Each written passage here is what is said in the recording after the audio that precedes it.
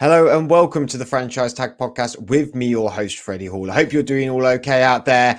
Football's getting closer. We had the Hall of Fame game only the other day between the Steelers and the Cowboys. A little taster of the NFL coming back very slowly. And of course, today, though this episode is probably going out later than it is anticipated, that the premium tickets for Tottenham came out today with the absurd prices that they were that I've seen, which, well, if you want to pay that much, then that's all good for you. But it looks like the tickets are available for Tottenham and they're selling pretty darn quick.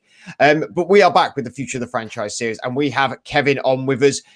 He is the co-host of the NFL Draft Punk podcast. He is here to talk with us about his Minnesota Vikings and their pick at 23, the offensive tackle from Virginia Tech, Christian Darrisaw. Kevin, were you one of them people today that got on at 10 o'clock? Have you got your premium ticket for Tottenham, or have you used your money best wise? I'm waiting for someone else to sort something out and ask me if I want to go. I think is the best thing.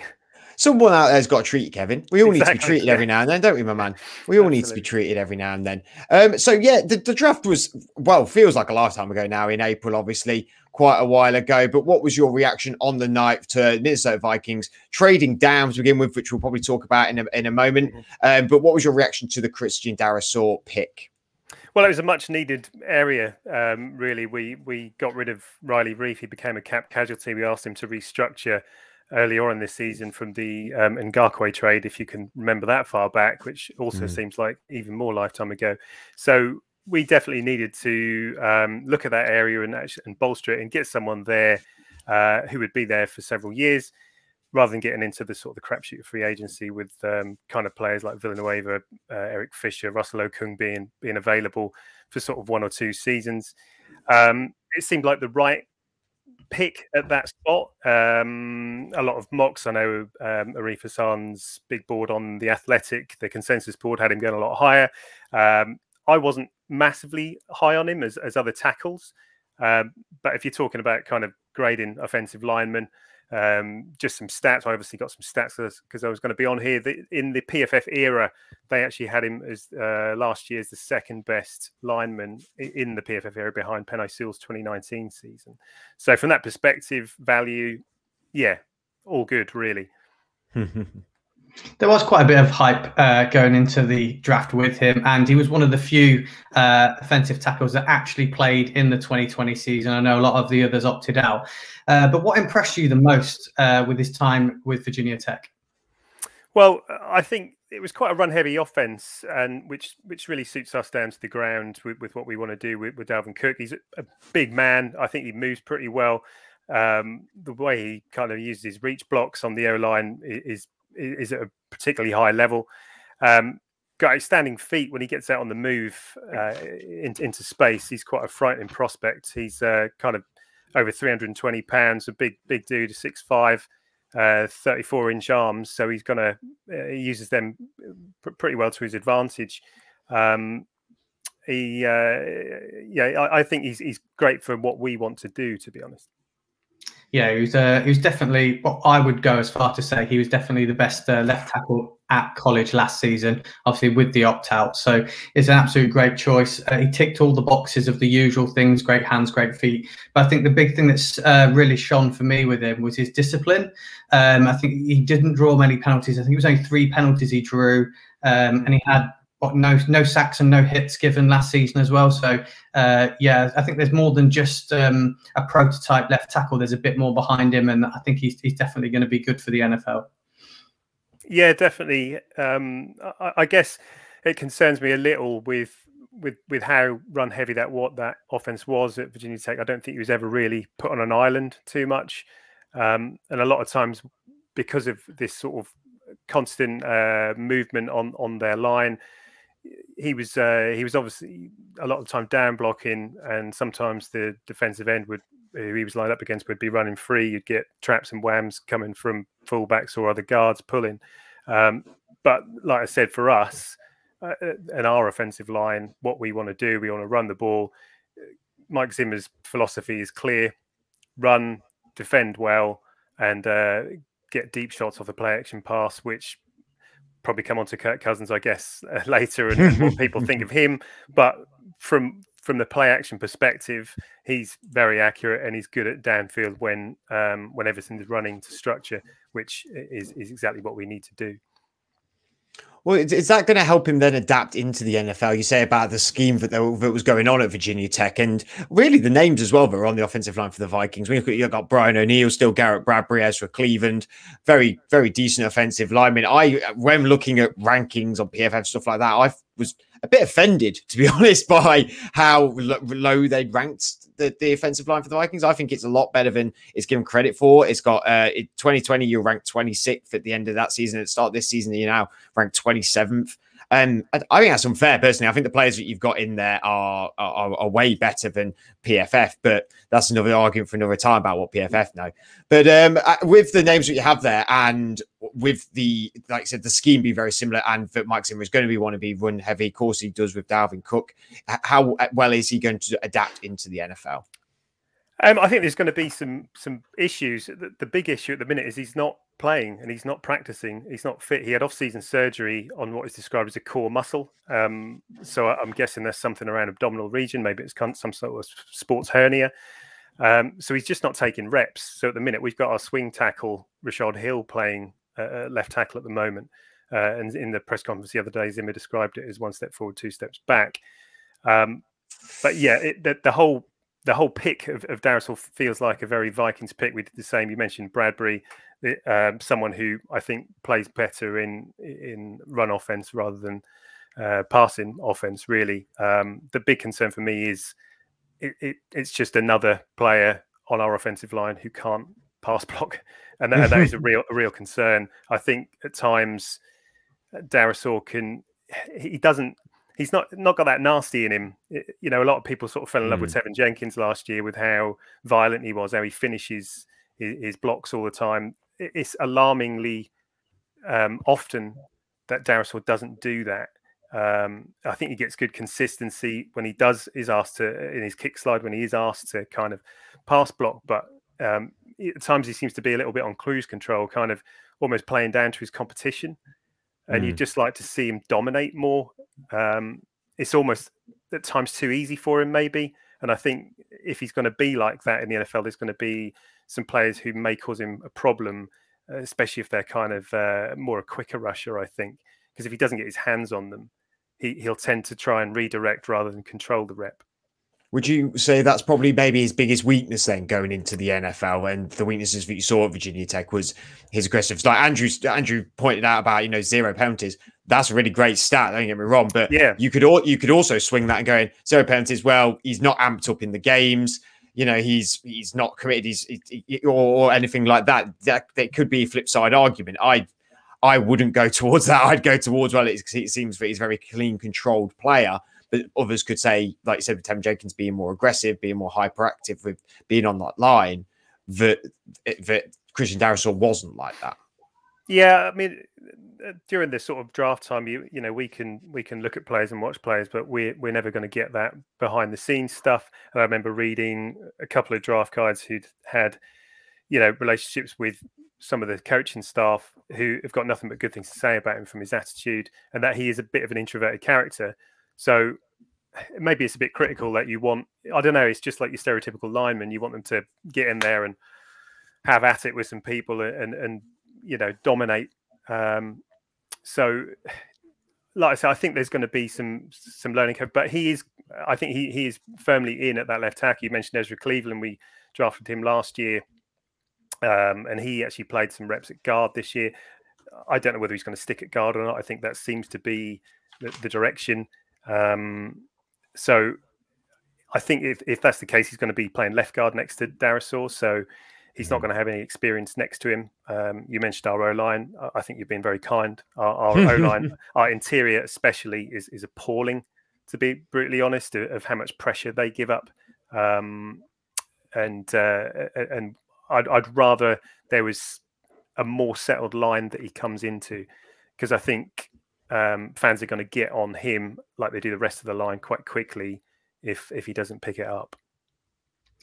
You just briefly touched on some of his weaknesses that he's got there and stuff like that, but I don't know whether that's just a case of the teams he was going up against, because I think if you look through his tape and look at his games, the UNC game and the Miami game, probably the two best games to watch of him for tape.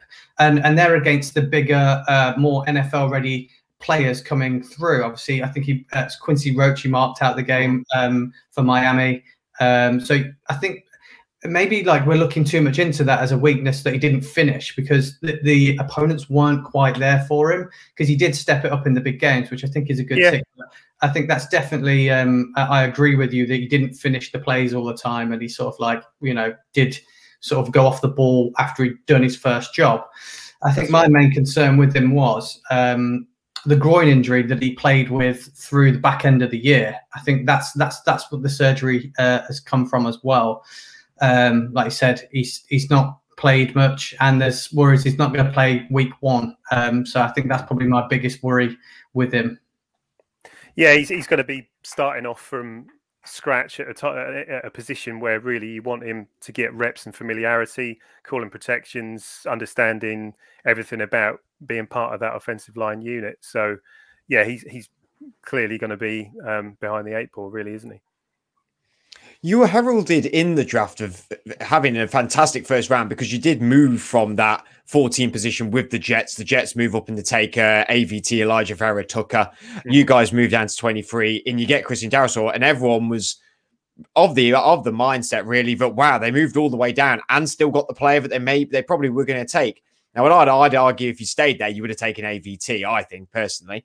But you still got a quality offensive lineman. Yes, we've talked about his strengths and weaknesses, and there seems to be a lot of both, really. But were you impressed? Were you surprised or impressed by the fact that they did move down? Did you see it coming? Yeah, it's classic Rick Spielman stuff. Our general manager. We've what do we have? 15 selections in the 2020 draft, which was a record. 11 selections this year. We didn't have a second round pick because of that Ngakoue trade that happened earlier in the season. Then we traded him away again for a third round. So I really felt there was a lot of value within those picks of kind of 20 moving up to sort of 40 to 50. And I really hope we get the second round, but I felt we got quite a lot of value out of that pick. I know the Jets and Jets fans. I went on a Jets podcast actually and they didn't take to it very well, but I was a bit critical of them moving up for a guard. I just don't see the point in it, because your interior is only as good as your worst player. And I just didn't see the point, despite the fact I really liked Vera Tucker as a player. I thought he was dominant. And I actually wondered at the time whether he would go and play tackle somewhere, because I thought he was good enough to do that. But he'll probably be a better guard at this level.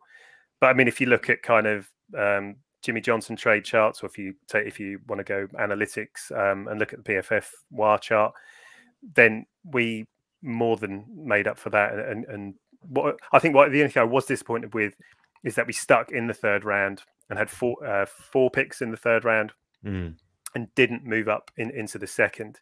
But classic Spielman, classic analytical route of having as many throws as you can, trade down, get value. And I thought it was an awkward spot we picked at 14 with our needs, especially the kind of, if there was any other needs with corner, potentially being one, because of what happened with Jeff Gladney with his off the field stuff we've now released. So because the best corners come off the board, I genuinely wonder, it's a bit of a joke that Vikings constantly pick corners, but I wonder if they hadn't, would we have stayed there and picked a corner maybe? But no, who was available? Who was available at that point then? Yeah, I mean, the player that I wondered is, I mean, you said AVT. I mean, again, Darrisaw would not have been. I don't think many people would raise eyebrows if he was picked there. I think Jalen Phillips was available, but a lot of Jalen Phillips would have scared a lot of people off, I think. Caleb Farley as well. That people are scared off by his injuries, but I mean, people have argued that he's the top corner coming out this year. You know, and he was there as well. I know he dropped down to the Titans at just before you, the pick before you guys he was there. So I mean, like you said, it's a tricky position there at 14, isn't it? Because in some people's minds, the best players are gone, which that's not true, because you can get great players wherever in the draft. We don't really know. It's a monopoly, and it's not monopoly. It's a lottery. So we don't really know. But again, I think you got 2 third rounders, and you gave up a 4th rounder, and obviously traded the first. So yeah, it's unsurprising that then you didn't move up into second. If you were to move up in second, would it have been to take a corner or or another type of player like that? What would you have liked to have targeted with that? Yeah, when we needed edge, but I don't think it was particularly great edge class. We did pick 2 edge players, Patrick Jones, who I was actually a big fan of from Pittsburgh. I mean, you mentioned like the competition that Darrisaw had come up against in the ACC as well. I thought Jones is a good player, and I've got Andrew's a huge fan of him as well. Yeah, I really liked him. I really liked his first step. I actually went big or go home and predicted that he'd start for the Vikings by the end of the season. So there's your big take there.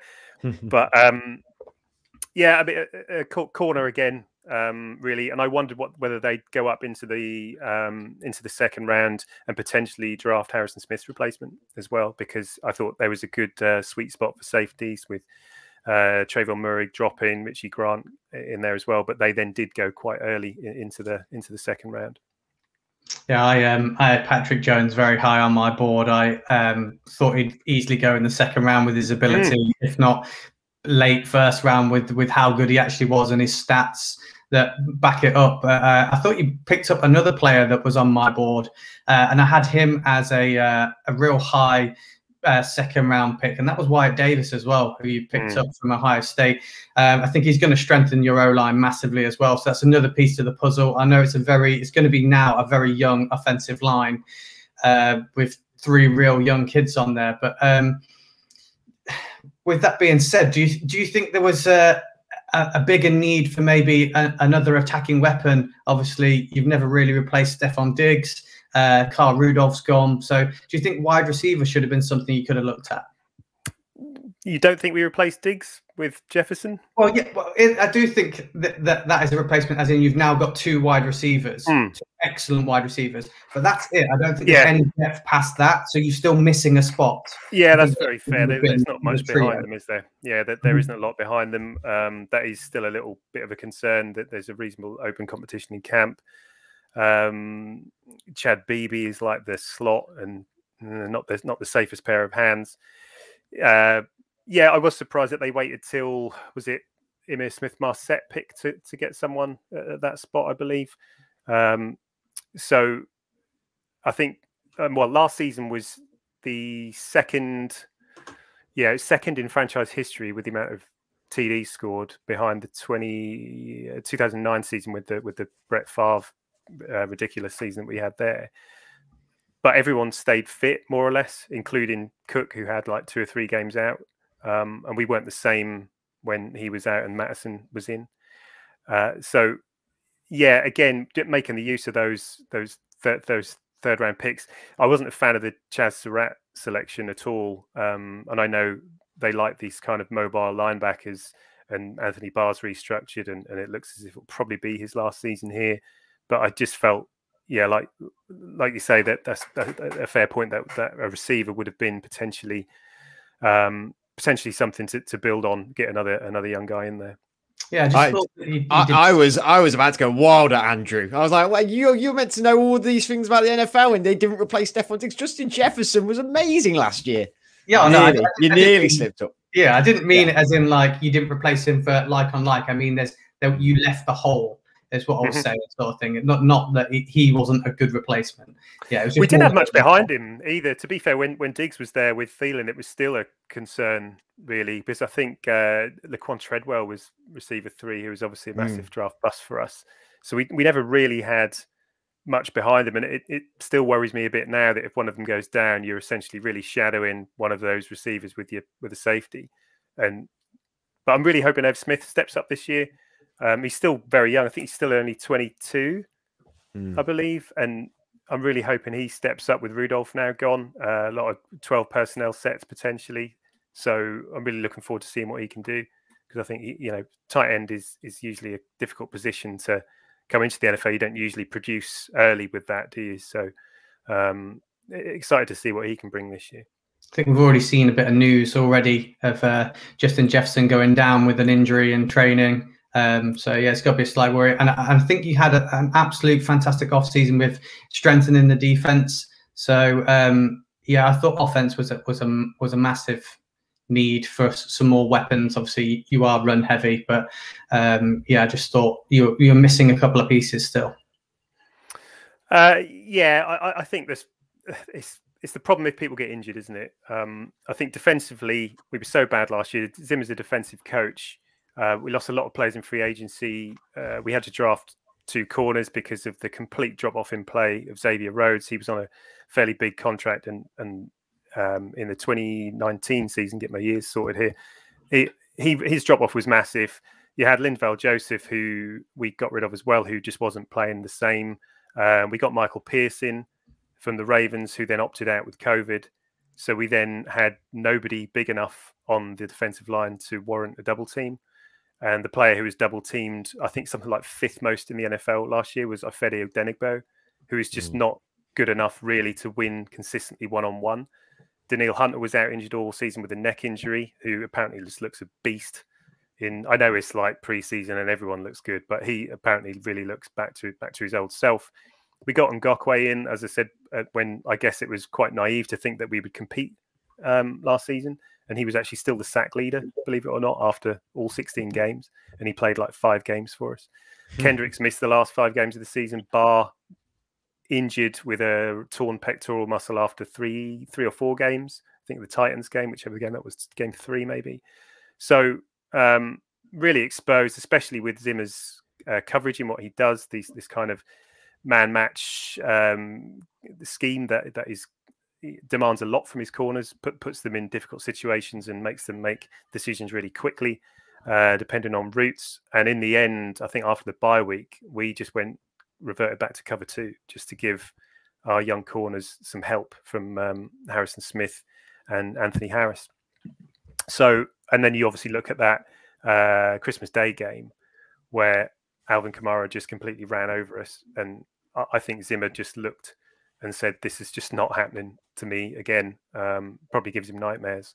So it was probably a little overreaction in really strengthening up that defense, but it's just completely transformed, to be honest. It's not going to be anywhere near what it is from last season. And I think it really should be back into top 10 again if everyone plays well. Is that what was missing from this year to last year, was that the injuries just affected you guys so much? Because when we talk on the offensive side of the ball, I mean, 6,292 total yards, that was 4th in the NFL. I know a lot of this is Dalvin Cook. Like, I'm not going to pretend otherwise, but but 4,009 passing yards, which is 14th, still good, top 15, offense passing yards. Is this year going to be the next step? It's going to be the step up now that the players are back healthy. Do you trust in the offense? Do you trust in Kirk Cousins? I mean, when you look at offense, Dalvin Cook, Justin Jefferson, Adam Thielen, I mean, teams dream of having a trio like that on their offense. And what can be the expectations of the Vikings this year? Well, I believe that they're putting, especially with some of the free agency signings, with some corner veterans, with Patrick Peterson and Bashar Breeland coming in there. I believe that they think they're competing. They are going all in, because I think if they, for example, fail to make the playoffs, I think there could really be a complete regime change. Cousins was brought in with, at the time, quite a high contract. There is no such thing as a good QB contract, and I don't really look at it and moan too much about his contract, because I keep being told on Vikings Twitter, which is at times a poisonous place to be, that his money stopped us from getting free agents in, and I don't think it has, to be brutally honest. But like you said, top 5 in offense total yardage, yards per play. We don't actually pass the ball that much, so from a passing efficiency perspective, we were really good. We rely on play action. The big issue really is anything off script, and Cousins is just completely reluctant to pull the trigger if the play is not going as expected and as designed. But to be fair to him, like we said, the offensive line, you mentioned like the PFF stats. PFF graded the interior unit. So guard, center, guard unit cumulatively over 3 seasons, they managed a 44.2 pass block grade. And for relativity, the next best interior is Seattle, was a 53.1 grade. And top ranked Cleveland with 89.8. So if you actually take like the 96 team season, so all 32 teams interior grades, the Vikings ranked 80th in 2018, 90th in 2019, and dead last 96th in 2020. Oh wow! So he at times there were games where I think over 40% of dropbacks, he's under pressure. Now, I don't care who your quarterback is. We saw that in the Super Bowl. You can't get around that. And Cousins, athletically, is probably about the lowest limit you want of a QB athlete nowadays with what they're asked to do. So it's difficult. I'm always in life in general. I'm kind of a glass half empty kind of guy. So I never really believe that we'll win anything until we win it. And I don't really ever think Cousins is the man to take us to the promised land. But I do think we can be competitive. I do think we can enjoy some games and enjoy the season. I certainly don't put us down as Super Bowl prospects. I think we'd have comfortably won the NFC North if Rodgers wasn't back, but he is, and I still only see 2 teams in that. But with 7 teams going into the off season, I'd expect us to get there. But it is quite a tough schedule this season because we've got the AFC North and the NFC West, I think, as well. And the Chargers as the opposite AFC game for that extra game. So quite a tough schedule. Two of the hardest divisions. I did have a quick look through your schedule, and I think I had you down as 8 possible 9 winnable games that I think you should win.